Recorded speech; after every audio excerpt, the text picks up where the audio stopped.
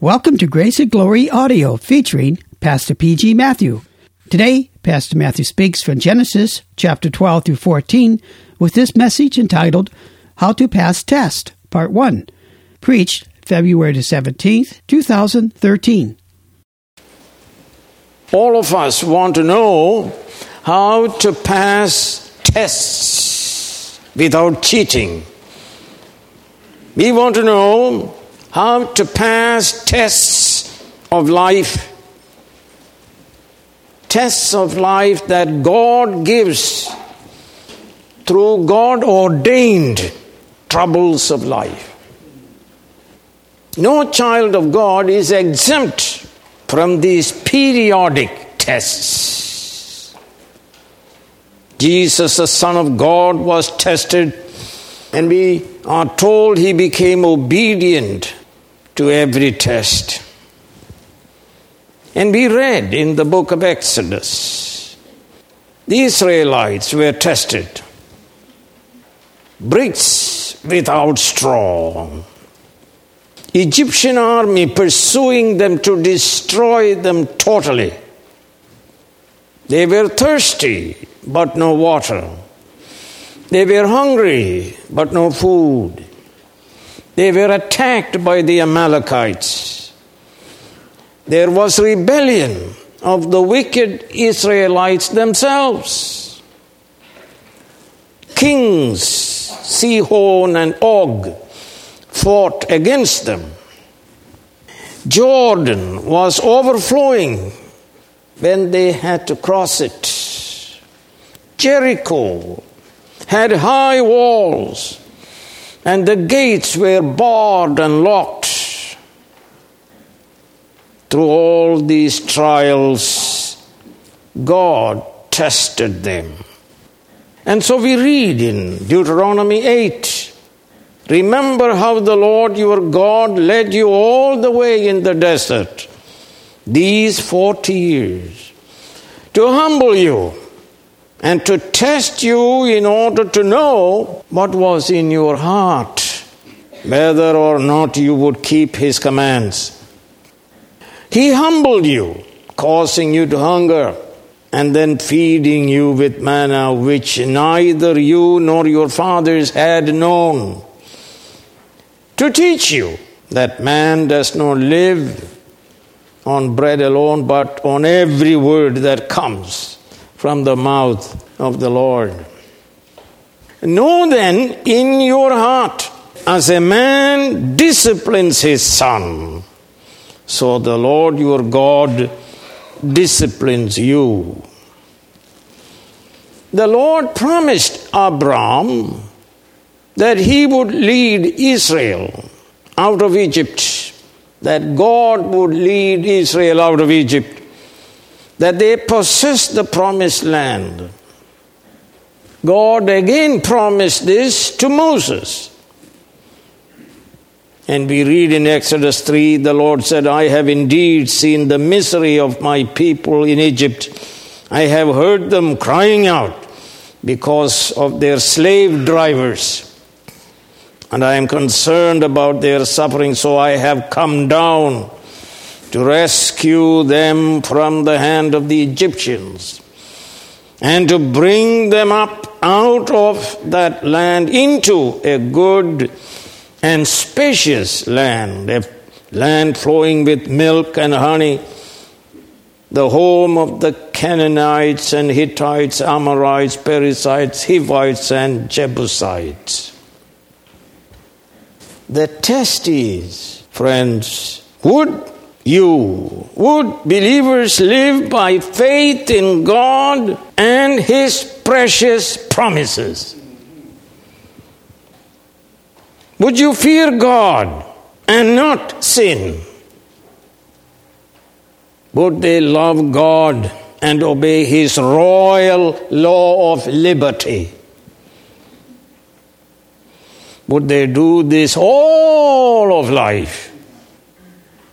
Would they obey God delightfully, immediately, and exactly? Would they hold on to God's promises?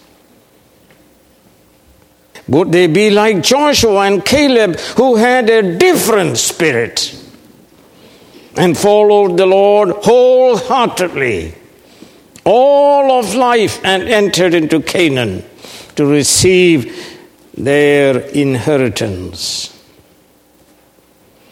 Would God's people fear God like Joseph in Egypt, who said, "How can I do this wicked thing and sin against God?" Would they walk in the narrow way of the word and not turn to the right or to the left of it? Trials, friends, come to all of us. Sickness, poverty, persecution, fiery trials also.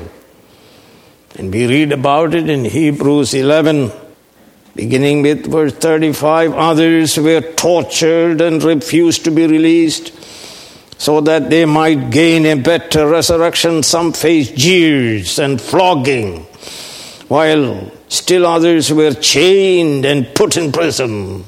They were stoned, they were sawed in two, they were put to death by the sword, and so on. These trials are designed to make us mature and strong. All things must work for our salvation. These trials are God ordained to purify our faith. Some of us are going through these trials right now. Don't, friends, just look at our trials, our circumstances. Look at Jesus, who is with us to help us. Jesus, who died and was raised from the dead. Jesus, who had received all authority in heaven and on earth. And if he is for us, who can be against us? He is with us by his Holy Spirit, so we all shall pass the test and enter into our heavenly eternal rest. So now we look at the test Abraham took. He is the father of all believers. He is called the friend of God. And his name is certainly great. He is honored by the Jews, Christians, and Muslims throughout the whole world. So test number 1. Genesis 12, 1 through 9. When Abram lived in the city of Ur in southern Iraq on the river Euphrates, the God of glory appeared to this idol worshipper. We are told people of Ur and Haran worshipped Sin, the moon god called Sin. He was a sinner, he was an enemy of the true and living God, like his father Terah. The word of God came to him, the word of promise and a condition. He was to leave his country and kindred and his father's house to go to a land God would show him. With his father Terah, he started the 1,000-mile journey, but later he settled in Haran until Terah's death. God appeared to him again in Haran and commanded him to leave to the country God had in mind for him. The word of the Lord contained one condition and 7 promises. The condition comes as an imperative. God always commands. And what is that command? Leave your country, kindred, and father's house. Leave the known and the familiar to the unknown and to the unfamiliar. God in effect said, deny yourself, take up the cross and follow me. I'll be your shield and I'll be your reward. This is the test. God demands from us absolute faith and total obedience. Like Noah, Abram found grace in the sight of God. Abram believed and he obeyed the God of glory, the true and living God. And the promises were, first, I will make you into a great nation. Second, I will bless you. Well, everything can be described by one promise. What is it? I'll bless you. I'll bless you. I'll bless you. I'll bless you. God is saying to us, I'll bless you. Number 3, I will make your name great. Number 4, so that you will be a blessing to people. Number 5, I will bless those who bless you, and I will curse those who curse you. God is not just God who blesses, and that's all he does. He saves and he judges. Number 7, all the peoples on earth shall be blessed in you. He believed these promises and he left to be led by the God of glory. God demands obedience of faith from every child of God. Listen to Ruth in the book of Ruth.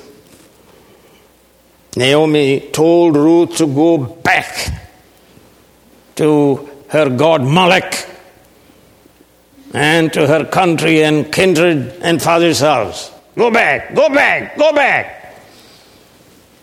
God gives you choice. Go back. But Ruth replied, don't urge me to leave you or to turn back from you. Where you go, I will go. Where you stay, I will stay. Your people will be my people. Your God, my God. Where you die, I will die. And there I will be buried. May the Lord deal with me, be it ever more severely, if anything but death separates you and me.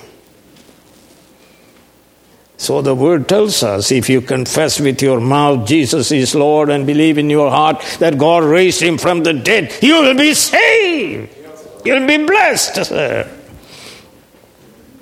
He is Lord and we are his obedient slaves.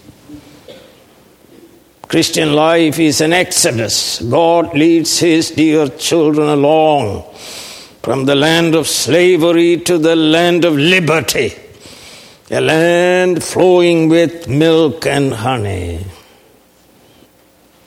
And he leads us through the wilderness of trials and testings. And in him the elect will pass all tests. Leave, God says. He demands separation from worldliness, from sin. His people are a holy people. We turn from sin and turn to God. We repent and we believe. Separation, sir, not compromise. 2 Corinthians 6, do not be yoked together with unbelievers, for what do righteousness and wickedness have in common? Nothing! Or what fellowship can light have with darkness? What harmony is there between Christ and Belial? What does a believer have in common with an unbeliever? What agreement is there between the temple of God and idols? For we are the temple of the living God, as God has said, I'll be with them and walk among them, and I'll be their God, and they will be my people. That's the heart of the covenant. Therefore, come out from among them and be separate, says the Lord. Touch no unclean thing, and I will receive you. You cannot serve God of glory and the idol of moon god. There is a high cost in Christian discipleship. We must leave sin and cleave to Jesus. Ho hagios to theou, the Holy One. How can two walk together unless there is agreement? Be holy, for I am holy. Yes. The cost, sir, the cost. Jesus said in Matthew 10, anyone who loves his father or mother more than me is not worthy of me, and anyone who loves his son or daughter more than me is not worthy of me, and anyone who does not take his cross and follow me is not worthy of me. Or in Luke 14, large crowds were traveling with Jesus. Turning to them, he said, if anyone comes to me and does not hate his father and mother, his wife, his children, his brothers, sisters, yes, even his own life, he cannot be my disciple. And anyone who does not carry his cross and follow me cannot be my disciple. In the same way, any of you who does not give up everything, he cannot be my disciple. You cannot serve two masters, God and the world, Jesus and cash. St. Paul says in Philippians 3, but whatever was to my profit, I now consider loss for the sake of Christ. What is more, I consider everything a loss compared to the surpassing greatness of knowing Christ Jesus my Lord, for whose sake I have lost all things. I consider them rubbish, that I may gain Christ. Abraham obeyed by faith. His was obedience of faith. And so we read in Hebrews 11 and verse 8, by faith, Abraham, when called to go to a place he would later receive as his inheritance, obeyed and went, even though he did not know where he was going. But don't worry about that. God leads his dear children along. Jesus is the way. Faith without obedience is the devil's faith, not saving faith. So Abraham believed, he obeyed, he left his country, kindred, and father's house with his wife Sarai, nephew Lot, his servants, and all his properties, cattle and cows. The Lord brought him to Canaan, safe and sound. So we read in Genesis 12:7, the Lord appeared to Abram and said, to your offspring I will give this land. So he built an altar to the Lord who had appeared to him. God said in effect, this is the land I promised to you. Stay here by faith. There he built an altar and worshipped God. No longer he is an idolater. By building an altar, he is saying to everybody, let everybody know I'm a worshiper of the God of glory. Friends, believers are worshipers, and that's why we are here this morning. We don't stay at home. We worship God. God asked me also, your pastor, to leave the country, kindred, and father's house and be a blessing to people in a far country, so I am a blessing to you, and every one of you is a blessing to me. He passed the first test. Test number 2. Genesis 12:10 through 20. Friends, Christian life is one test after another. We graduate when we die. Would Abraham pass this one? God sent a severe famine to the south of Canaan called the Negev. Abraham had servants and animals, but all of a sudden, no grass. It was a test of faith. Did he pray? Did he seek God who appeared to him now 3 times? Did he call upon the name of the Lord who promised to bless him? He did not. He trusted in his own understanding. He went to the green country of Egypt.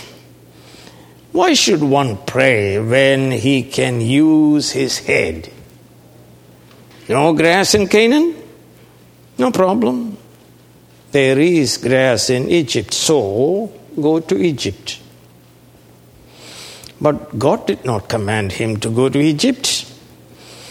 He told him to stay in Canaan. Isaiah said in chapter 31, woe to those who go down to Egypt for help, who rely on horses, who trust in the multitude of their chariots and in the great strength of their horsemen, but do not look to the Holy One of Israel or seek help from the Lord. One sin leads to another sin. He was gripped with fear. He asked his wife to lie. He became focused on himself, not on God. This is what sin does. He did not love his wife sacrificially. He let his wife be taken by another so he would not be killed. He probably thought, she is barren anyway. This way I can have a younger Egyptian wife and build a family through her. But thank God the Bible says, if we are faithless, he will remain faithful, for he cannot deny himself. Yes, God was faithful to him in spite of his failure. So God sent severe plagues to the household of Pharaoh. So he sent Sarai back to Abram unmolested. Pharaoh rebuked Abram for his lying, and he had no reply. And Pharaoh deported him. Go back!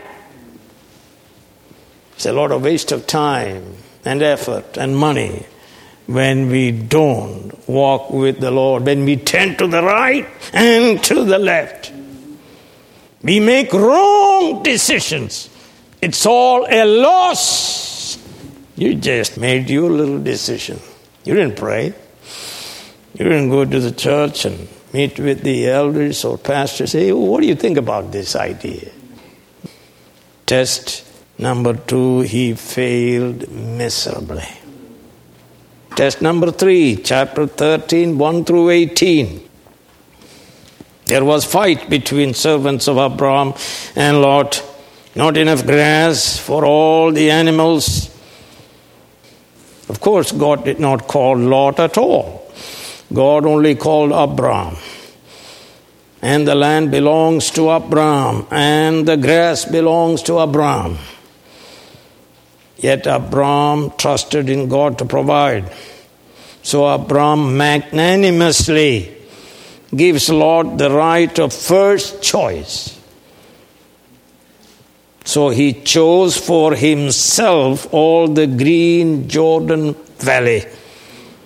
He made his decision based on grass, on cash. He walked by sight Abraham has learned to walk by faith in God.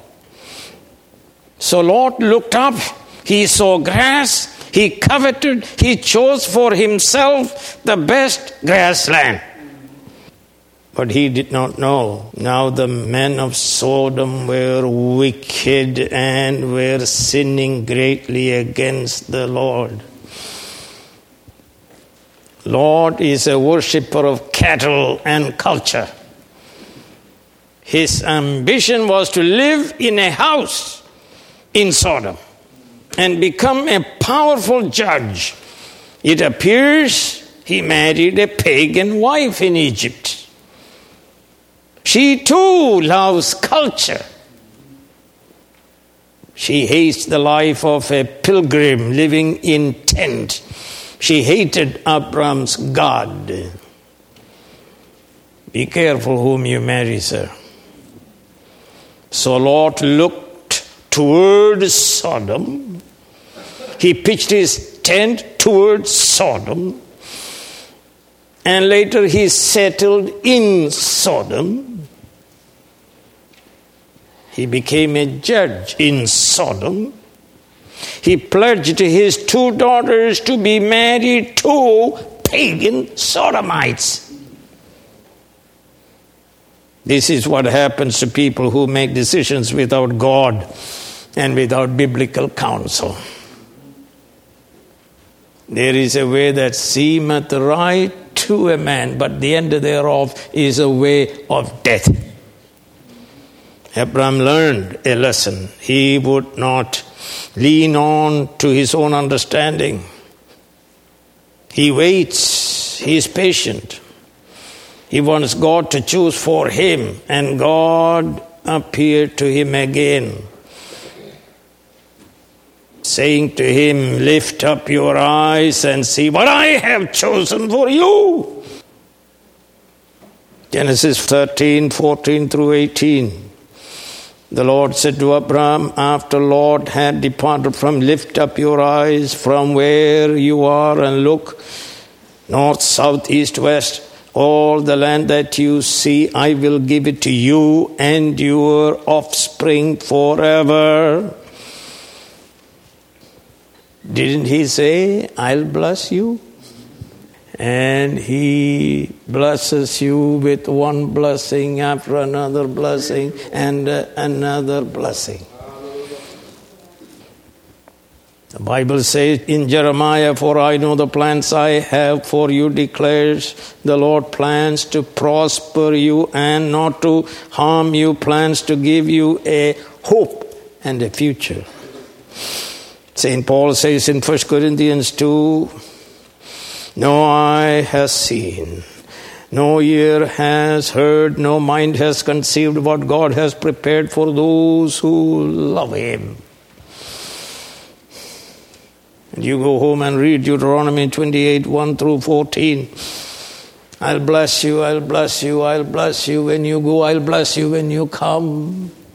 I'll bless the fruit of your womb, and so on. I'll make you the head and not the tail.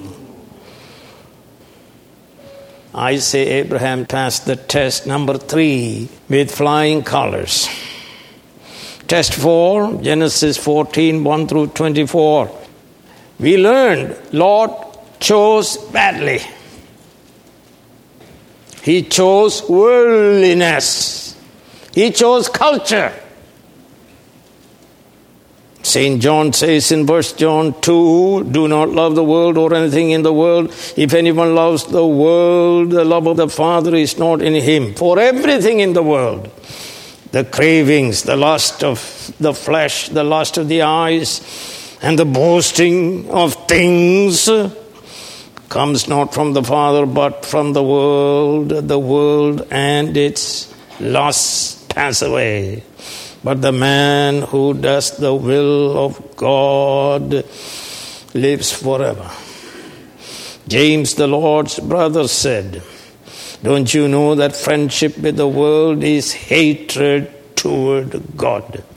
Anyone who chooses to be a friend of the world becomes an enemy of God. You know what happened in Genesis 14. 4 kings and their armies came and defeated 5 kings, including the king of Sodom. And there was no one to help Lot. He lost everything.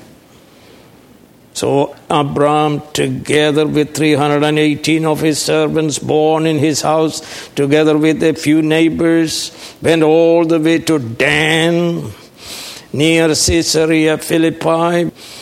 This place originally was known as Laish, and routed the 4 kings and their armies and delivered the captured people and their goods, including Lot and his family, and came back victoriously.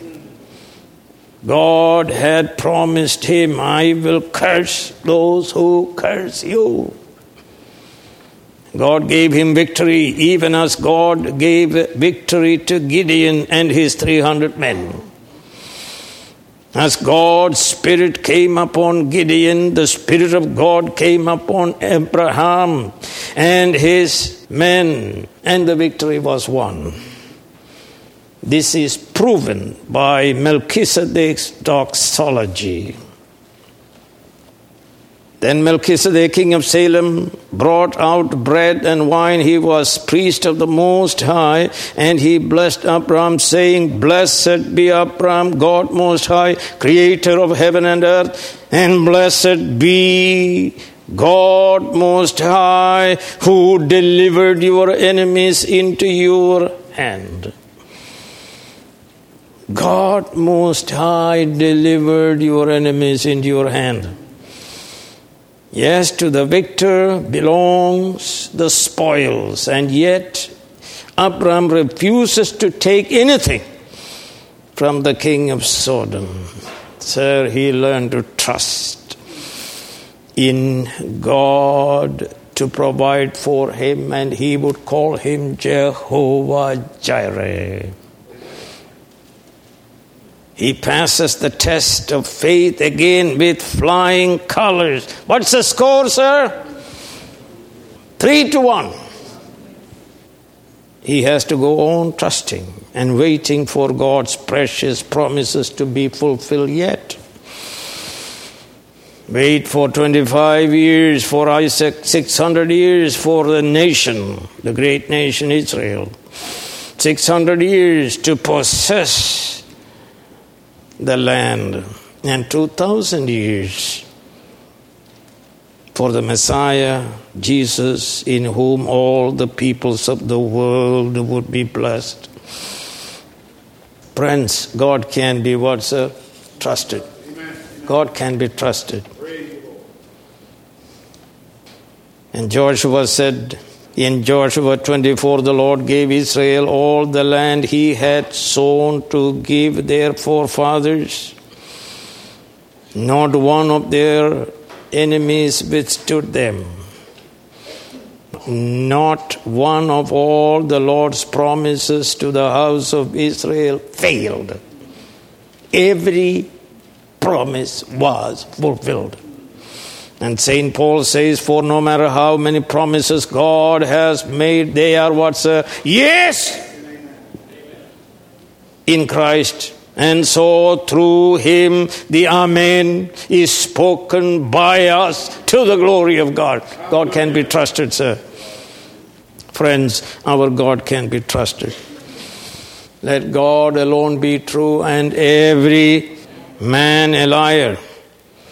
Have you trusted in Jesus Christ, the Son of Abraham, the Son of God, the Son of Virgin Mary, that you may be saved today? Will you stand the test when testing comes? And it will come, sir. Those on the rock are the ones who receive the word with joy when they hear it, but they have no root. They believe for a while, but in the time of testing, they fall away. St. Peter says in 1 Peter 4, dear friends, do not be surprised at the painful trial you are suffering, as though something strange were happening to you. but rejoice that you participate in the suffering of Christ, so that you may be overjoyed when his glory is revealed. Peter says, these have come so that your faith of greater worth than gold, which perishes even though refined by fire, may be proved genuine and may result in praise and glory and honor when Jesus Christ is revealed. Or James, his brother, says, consider it pure joy, my brothers, whenever you face trials of many kinds, because you know that the testing of your faith develops perseverance, and so on. Let me say a few words to you by way of application. God's call, that is his effectual call, comes to every elect sinner in the preaching of the gospel. And it says, leave country, kindred, and the Father's house. Set out in faith, following the author and finisher of our faith, Jesus Christ. Number 2, in all of life, walk in faith, not by sight, and you shall pass the test. Number 3, know that when we become faithless, Jesus remains faithful, for he cannot deny himself. Number 4, professors who confess Christ will be tested to prove their faith and purify their faith. Peter was tested, he passed. Demas was tested, he failed, because he was a fraud. There are a lot of false professors in God's church. They are chaff which the wind of the Spirit drives away. Friendship with the world is enmity with God. Romans 8:7 says, the sinful man is hostile to God. It does not submit to God's law, nor can it do so. Jesus said, no one can serve two masters. You cannot serve both God and money. Amen. Number 6, be a worshipper at the altar of Christ wherever you go. Abraham built no altar in Egypt. Sin and worship do not mix. Number 7, Christian walk is following Jesus in his footsteps. So we are told to walk in the newness of life, walk by faith, not by sight, walk in the Spirit, walk in love, walk in the light, walk in truth, and walk even as Jesus himself walked. It's a good policy to ask, what would Jesus do in this situation? I'm facing a situation. Jesus is the way. What would he do? And you wait and he'll tell you which way to go. You will hear a voice from behind, a small voice. This is the way. Walk in it. Heavenly Father, we pray that you cause the word to sprout, to grow, to blossom, to bring forth fruit 30, 60, and 100-fold by the operation of your Holy Spirit. In Jesus' name, amen.